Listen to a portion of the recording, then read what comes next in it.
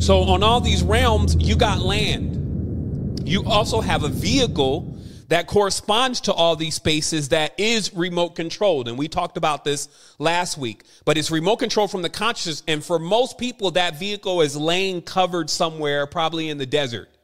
And it only takes for them to think of it and keep dialing into it to access the bridge of their ship in order to call their ship, because that's how we operated. We used another form of ourselves to move around through different spaces to bring us things from those spaces, right? So this is also known as, my term I'm giving it is called angelics.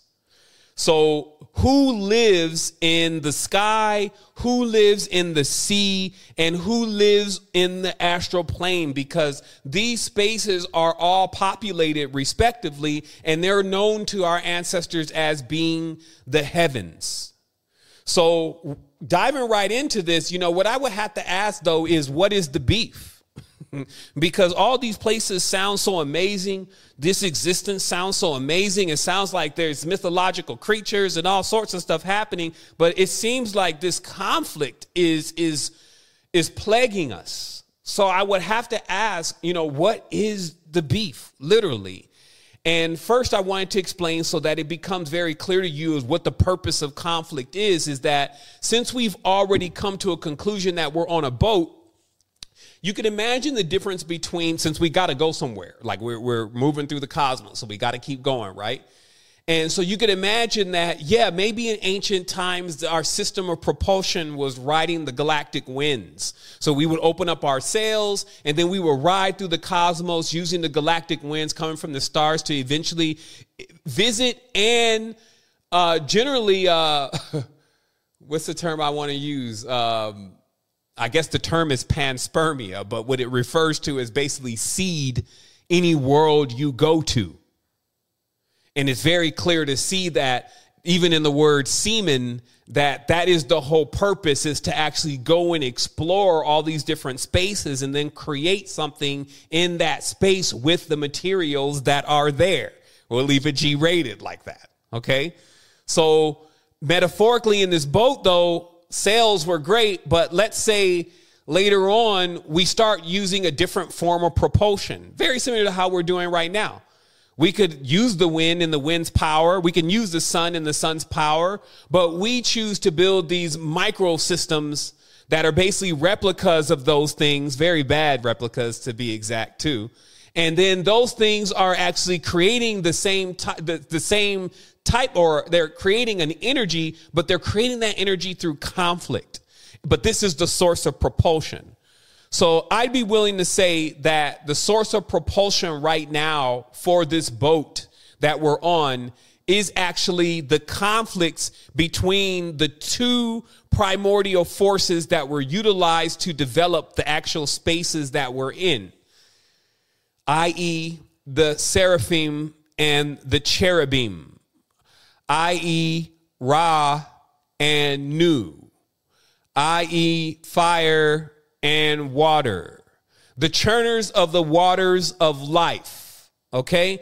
The churners of the water of life. So it turns out that this story that I'm actually explaining to you in 2021 speak is not new. It's not actually an invention or me just making up stuff. Right here, and I will come through this in an entirely different way. Like I come through this knowledge in an entirely different way and find out the knowledge is exactly true and already been talked about. So that's just the verification of the knowledge. But what the ancient texts say specifically is that to churn the milk, there's a lot of milky-like substances that are used to create life, if you didn't notice. So to churn the milk, though, it was seen that there needed to be these two opposing forces, i.e. the angels and the demons, i.e. was that Asuras and the Ahuras, i.e. the seraphim and the cherubim, i.e. the fire, the water, Ra and Nu, meaning the positive and the negative. This is an organic generator, the source of generation. So when, people want to create, like the technology is the advanced one, the technology is not the advanced one. The physical technology, the wires, all that stuff, that's not the advanced one. Those things are actually taken directly from and replicated from the original systems and how they function. And we actually are living in one of them. And so this diagram that you're actually seeing here on the screen is pretty much how our body works. And that pole in the middle is actually our spine. And when the left and the right hemispheres of our consciousness begin to churn in their yin-yang like logical / spiritual flow, then they create life. And that's what I was saying before, is that creating life is what we were created for. That's why we are in life. And so if you wanted to do something else in your life, you have to first adapt to the awareness of what you're actually here for in the first place. And then what you also see is the reason why we create life. Because somebody, well, why are we doing that? To preserve existence at this level, which is actually a miraculous achievement for us to be here conscious, coming from nothing. You know what I mean? They always we started from the bottom, now we're here. This is like, we started from nothing for real, all of us. And then now we're here. And so to get to complaining about that seems a little bit silly. But very directly on this particular diagram, as we're calling it, we're actually paying attention to certain forms. And I'm going to come back to this in a minute. But just remember, if you wanted to see this, you're estranged, you're scientific, you would actually, have to kind of digest this first, just from a simple elemental level, positive and negative. These are the churners of the waters of life. Okay. Now, for those of us who, we like it straight, like give it to me just how it is. We have to go into the ancient knowledge, because we're not sitting here with this fictitious GUI over our face, imagining that everybody is a clay body that life was breathed into, and that there's absolutely nothing underneath the hood. It's like, yo, pop the hood. Let me see what you got up into that cherubim seraphim body of yours. And then what you'll see is that now what you're looking at is some depictions and emulations of the cherubim throughout history, right? And her story. And it's just basically showing that there is a dialectic here. There's actually two primary life forms that all of humanity is originating from. But originating from in a way of what I was explaining earlier with this. That as you get further and further into this is what even in the Hindu text, have you ever noticed how they just be going in with the symbolism? It's like they got a cow, donkey, goat, fox, peacock kid running around. You see what I mean? It's like, what is that? What are they trying to explain? And this is what they're trying to explain. They're trying to really give you insight on the genetic mixtures as we keep going here. And as you know, the animals and every single thing that we're living in, the air, the elements, all this is involved in the composition of what we're calling now the human being. But spirituality still is the study of spirits. And I could be called a spiritualist. I could be called an occultist. So this means that this is my study. I call it being a metaphysician. And so in this case, that means I would need to be a little bit more. I can't just tell you, well, you got a neck ache. I got to be able to tell you, well, your lumbar is crooked. It looks like you're putting too much pressure on your third disc of your spine. Looks like I got to be able to, looks like your chakra is emitting, a different color than it's supposed to. It looks like, so I have to be able to analyze the situation and then from there begin to determine what I'm dealing with. But if I fail to look at the evidence, then I'm not only going to hurt somebody, I'm always going to be practicing. I'm never going to be a master. I'm always going to be practicing. I'm just guessing. And that's what folks be doing. They just guessing. Like I was seeing some folks today. I was like, man, they just guessing. I can see the passion though. They want to know. So by all means, yes, this knowledge needs to reach them so they can know, because they have a passion to keep, delivering knowledge and information. But they also have this, well, we'll fake it until we make it though. We'll just tell all out lies, stories, even just to keep everything going. When, maybe they don't know the truth yet. And so tonight and all the time, because this is for everyone here that has been in tribe for at least 3 to 4 months, this is nothing new. It is more refined, so that's always pleasant. But this, what we're seeing, we've seen this before in another scenario. So again, when you're discerning if someone is connected, if they actually are are really bringing you something, then you got to be able to do that with something. You need to have a tool of measurement. So that's going to be you at this stage. It's going to be how much you know. So you're going to be able to authenticate, because sometimes I read some ancient works and I can tell when there's going to be gems, because I can tell right away if a person really knows the truth or not, or whether they're just caught up in a different part of the lower levels of the initiation. And we're going to be talking about that here in a minute. Maybe they didn't ever even graduated or finalized the initiation before they ran off and teach. You see that all the time. They're so starved for the attention, which is something that happens to us if we're, when we're young, and, maybe your father's missing, your mother's missing, maybe your family was griping and grumbling, maybe your parents got divorced, all the different things that happen to where we feel like that we need attention. And so before they even graduate the course, they just go run out there and start becoming teachers in this knowledge and this wisdom without actually knowing about it completely themselves, never finalizing their tutelage. So for me, it's really about, as I said before, I'm not this master guru sitting here in front of you telling you that I've been through all of this already, and here it is. Now I'm going to tell you how to do it. What I'm explaining to you is that this is the journey that I'm on in real time right now, and I've had experiences to authenticate that what I'm bringing to you is exact. And I'm doing that so that way we can keep opening up a vista that may offer a greater level of potential for us than what is actually going on currently in the reality with Project Lockdown, basically. You see what I mean? So it's like now is the time to activate these powers. But if we don't know what we're activating, and we don't know that we even need to know how to deactivate sometimes, and that we need a ground, and if we're not going to treat this like it's a real tutelage, this is a school. Like Socrates, Plato, all these people, these Therians and all that. This was serious. Pythagoras, etc. This is serious. This was serious to them. So speaking of serious, that's exactly what it was. Notice how, did we not catch how Sirius does basically this? You see how that forms three? Just take a look at it again. They already proved that Sirius and that, the star system out there called weight. Right? So this is the counterbalance for the cosmos. This is what's used to balance out the scales. So it shows once again that this yin yang, positive, negative, ra nu, this energy is actually known throughout the cosmos to be how things are created. So this is why when our ancestors, when they're talking about, we came from Sirius, and there's something going on in Sirius, and so many of these angels, the air cherubim, seraphim, they come from Sirius. This is also what they're referring to. It's like a system in itself of generative. It's a generative system of creation, first through energy and then through awareness. This is why now the strongest AI they have now that's open to the public is called Siri.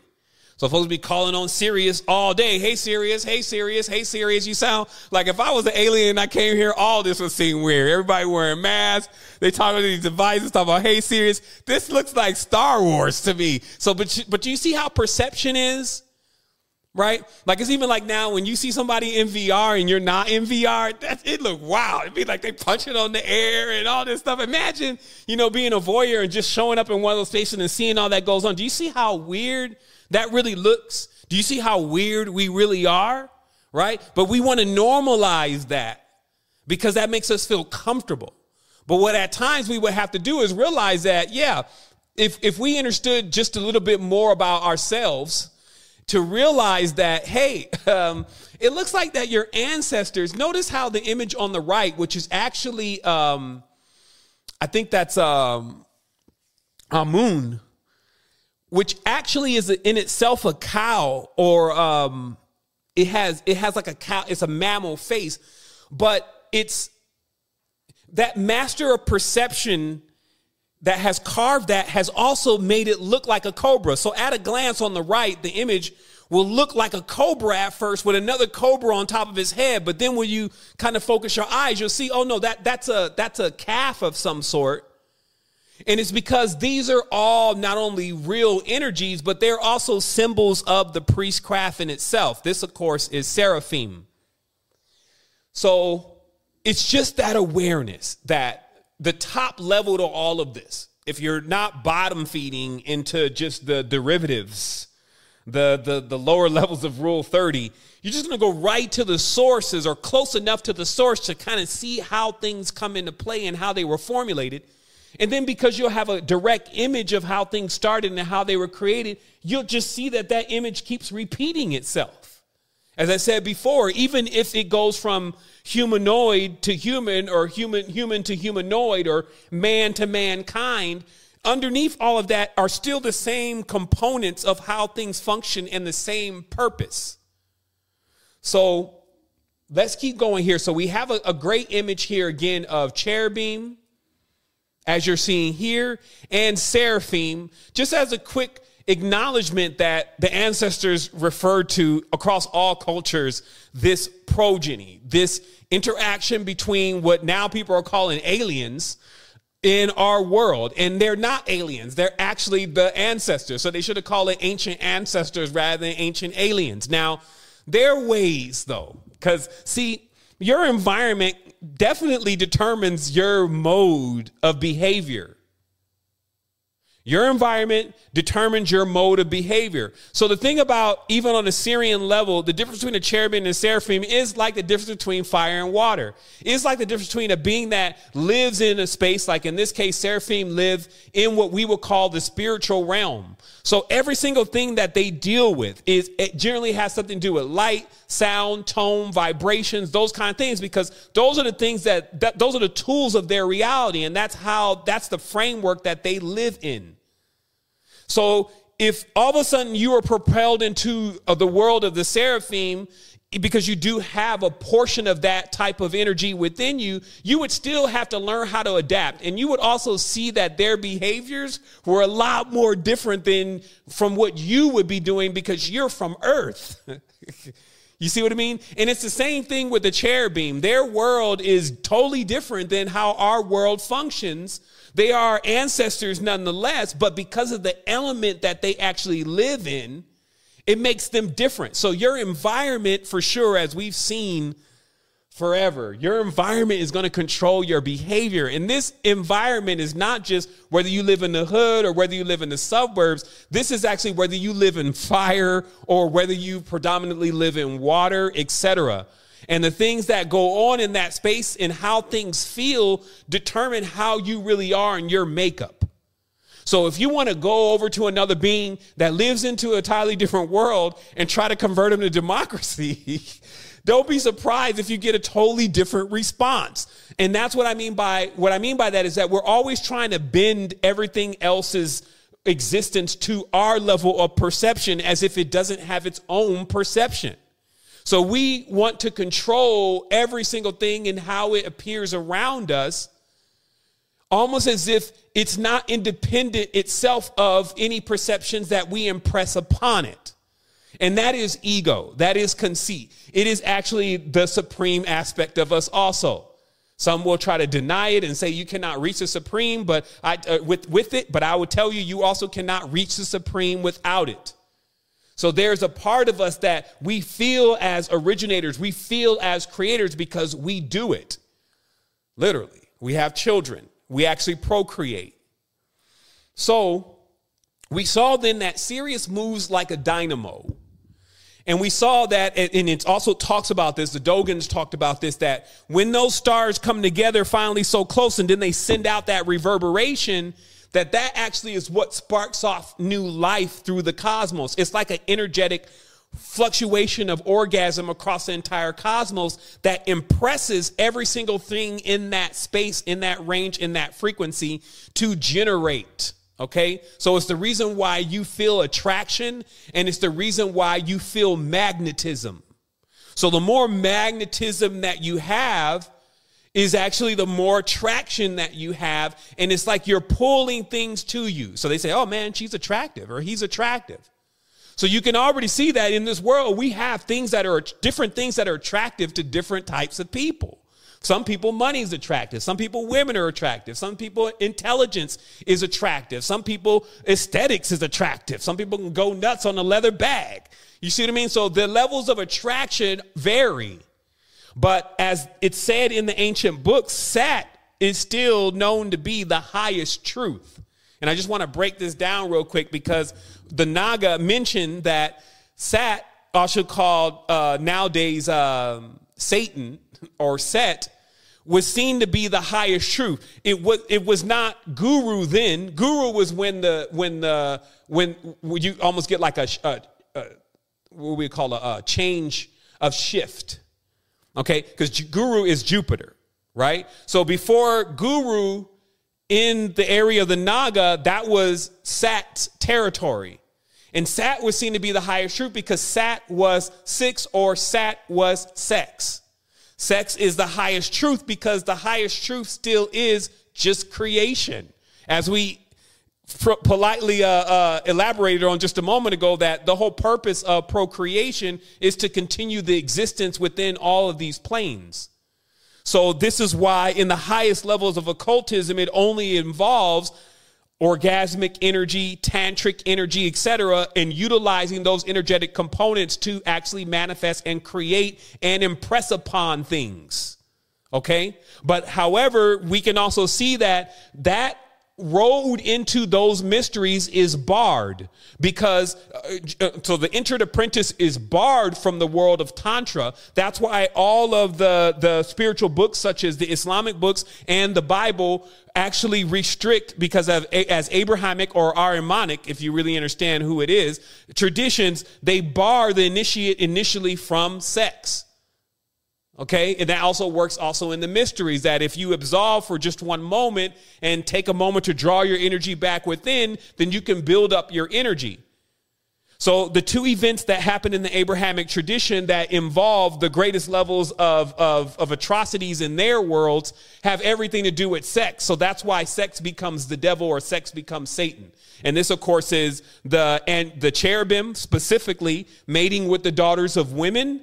And that's, of course, in the book of Enoch. And then also Adam and Eve, as it's called, mating and coming together and creating Cain. So these are the two initial events that spark off, whether you're talking about Wuju al-Quran or the hidden message, which was what really went on in the garden, or you're talking about even before then of the actual cherubim themselves creating chimeras here on earth, or actually creating kings or giants or kahins, which is where we get our word queens, which are basically hermaphroditic beings that actually became the leaders and the rulers and also the originators of the nations here in the world, respectively. So we have then, if we zoom into this, we have to now realize that, so how is it then, or what is the responsibility primarily of a seraphim, and what is the primary responsibility of a cherubim? Since while they do conflict, and generally anytime you see them coming together in history, there's always a big bang. Like putting together the lions with the snakes seems to always get the fire started. I'll say that again. Putting together the lions with the reptiles seems to always get the fire started. And as I said before, our ancestors showed us that they were masters of doing this because they created the cat. And the cat has the eyes of a reptile and the body of a mammal or a lion. Okay? So the seraphim in this case are actually the serpents. And very specifically because they are also sometimes called the jinn, or made of smokeless fire, meaning that visually you actually cannot see them unless you're actually in the same body or the vehicle that you have that corresponds to the resonance of the space that they impress and live in and predominantly inhabit. So slightly out of the visual spectrum, the jinn or DJ. This is also why in the Bohemian Grove, when they show you at the bottom of the flower, they have the little totem and they call him DJ. Also inside of the Kemetic tradition, we have the Jed or DJ-ED, which the Jed is actually symbolic to the rod in the back, or the Kundalini rising, which is a living energy. It's not just some pole sitting there that they're creating electricity for mud flood, before the mud flood period. It's actually a real living life form. And now also even in Stargate SG-1, they try to depict the life form of the seraphim as being the thing that is in the head of the adherents of what clearly is the Kemetan Empire. So again, they talk about how this thing, it lives inside of their head, and it's like a life form, and it sits itself in the seat of a person's, in the seat of their head, and it controls everything. But remember, those are, again, diagrams of how the entire Adam Cadman is set up, and that the seraphim, who love to be on high, set themselves up in the top of the consciousness. And this is why you would always see them either under the symbolism of a serpent or a bird. We also know biologically a snake becomes a bird, scales become feathers. So this is why it was always on the head of the crown, because that is where the seraphim like to reside, because naturally in their element, they are like light. Okay, so they also, as being masters of the waveform, manipulate light, electricity, and sound in order to govern what is being perceived. And when you talk about spirituality and teaching spirituality or any of that initiatory aspects of things in the priestcraft, is generally in the hands of the seraphim, meaning that when orders come down from on high, it's passed from a seraphim to a cherubim. So literally it's passed from a positive, if you may, to a negative. And this is how a light switch works. O means open, a straight line means closed. Closed means the circuit works, open means the circuit doesn't work, which is actually opposite to how we think. This lets us know, once again, you'll have to play this back again later on for this to make sense, but we have a floating point in the center of our consciousness. So it means that we always don't have to be seraphimic, cherubic, and act out accordingly every day in the reality, that we can actually take the crown and the center of our consciousness and actually become the arbitrator between these two forces. And in that state, you become a supreme being. So for those that got to catch out because it's been an hour for them and they're nodding off and you're looking sleepy, if you want to ask me what the purpose of all this is, I'm going to tell you directly. It's because there is always been, I'm not sure if you want to call it a project, an agenda, an endeavor, a passion, a motivation, any of those things to create supreme beings. So our ancestors are looking to get supreme being out of us. Like they want to see us actually become supreme beings. And they will keep taking us through the process. See, now, our definition of a supreme being is going to be different than probably what it really is as we come to more and more awareness of what it is to be a supreme being. So even if I said, well, the goal is that they actually want to create gods, your idea of what a god is will probably be totally different than to what they perceive and know a god actually is. Because you may still be thinking from that simplistic yin-yang humanistic binary status. You see what I mean? While the intention is for you to actually become trinary, if you may, or singular, if you may.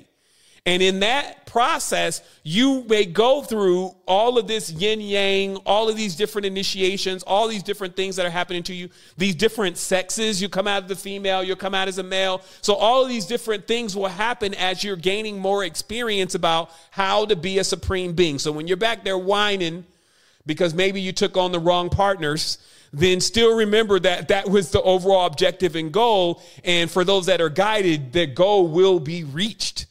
And I'm telling you, if you're here today by laws of resonance, you would not be here listening to this if you didn't have that same guidance and that same frequency that's saying, yo, just pay attention to what's being said. Seraphim, cherubim. Okay, so now let's just imagine the cherubic world, because as I said to you before, so if you see the seraphim, by order of creation, they are actually above cherubim in a certain way. But you would never be able to get a cherubim to acknowledge that. And I'll just say it like that you got real beef, as I mentioned, going on in these worlds, because again, as I explained, you get variants. It's not exactly like the originals, because the originals are the parents. These are more of like the children, and then kind of how they see things, because also some of them are mixed seraphim and cherubim now. It's going to all depend. You never know what you may get. But very specifically, also, there's one more thing that I wanted to mention about the cherubim, or excuse me, the seraphim. They're big on purity. when I can tell you that whole idea of purity, pure bloodline, all of that, don't mate into the family, which was originally starting in Alkebulan with some of the ancient tribes never marrying outside of the tribe and keeping every single thing in the blood and in the memories and the controlling of the spice, etc., within those families. That is seraphic. They are purist. Our word pure comes from fire, right? And the word seraphim comes from seraph. Seraph is a fire or fiery being, okay? So just directly, that's why Kundalini is a seraphim. It's involved in initiations and priestcraft stuff, okay? But in that respect, there's this thing about purity. And so it's important to understand that also, because that's why when you generally see any kind of spiritual priestcraft initiation, oh man, let's clean up, let's get pure, let's not do any sins, let's do no sex, let's not taint ourselves, let's not, because that's that side of the brain again. You remember that side of the brain I was telling you about, the good angel? The seraphim love to take the role of being the good angels, okay? So now that you understand that, we move over then to cherubim. And cherubim, to understand cherubim is like, now somebody's got to now do, let me say the dirty work, the load. Something's got to carry the load. Something's got to come into what we would call the physical and actually begin to set out governance in the physical. This is also called the gubernator or the gubernatorial, which actually refers to a ship of government. Okay, and these are cherubic forces. Now, the cherubic forces generally go under the symbol of a horn, because all of the cherubim themselves, the original cherubim, are horned gods. Now, this is what becomes interesting, because the cherubim in many ways were also purist. So when you can see a human being is of deep level into the chimeric mixing.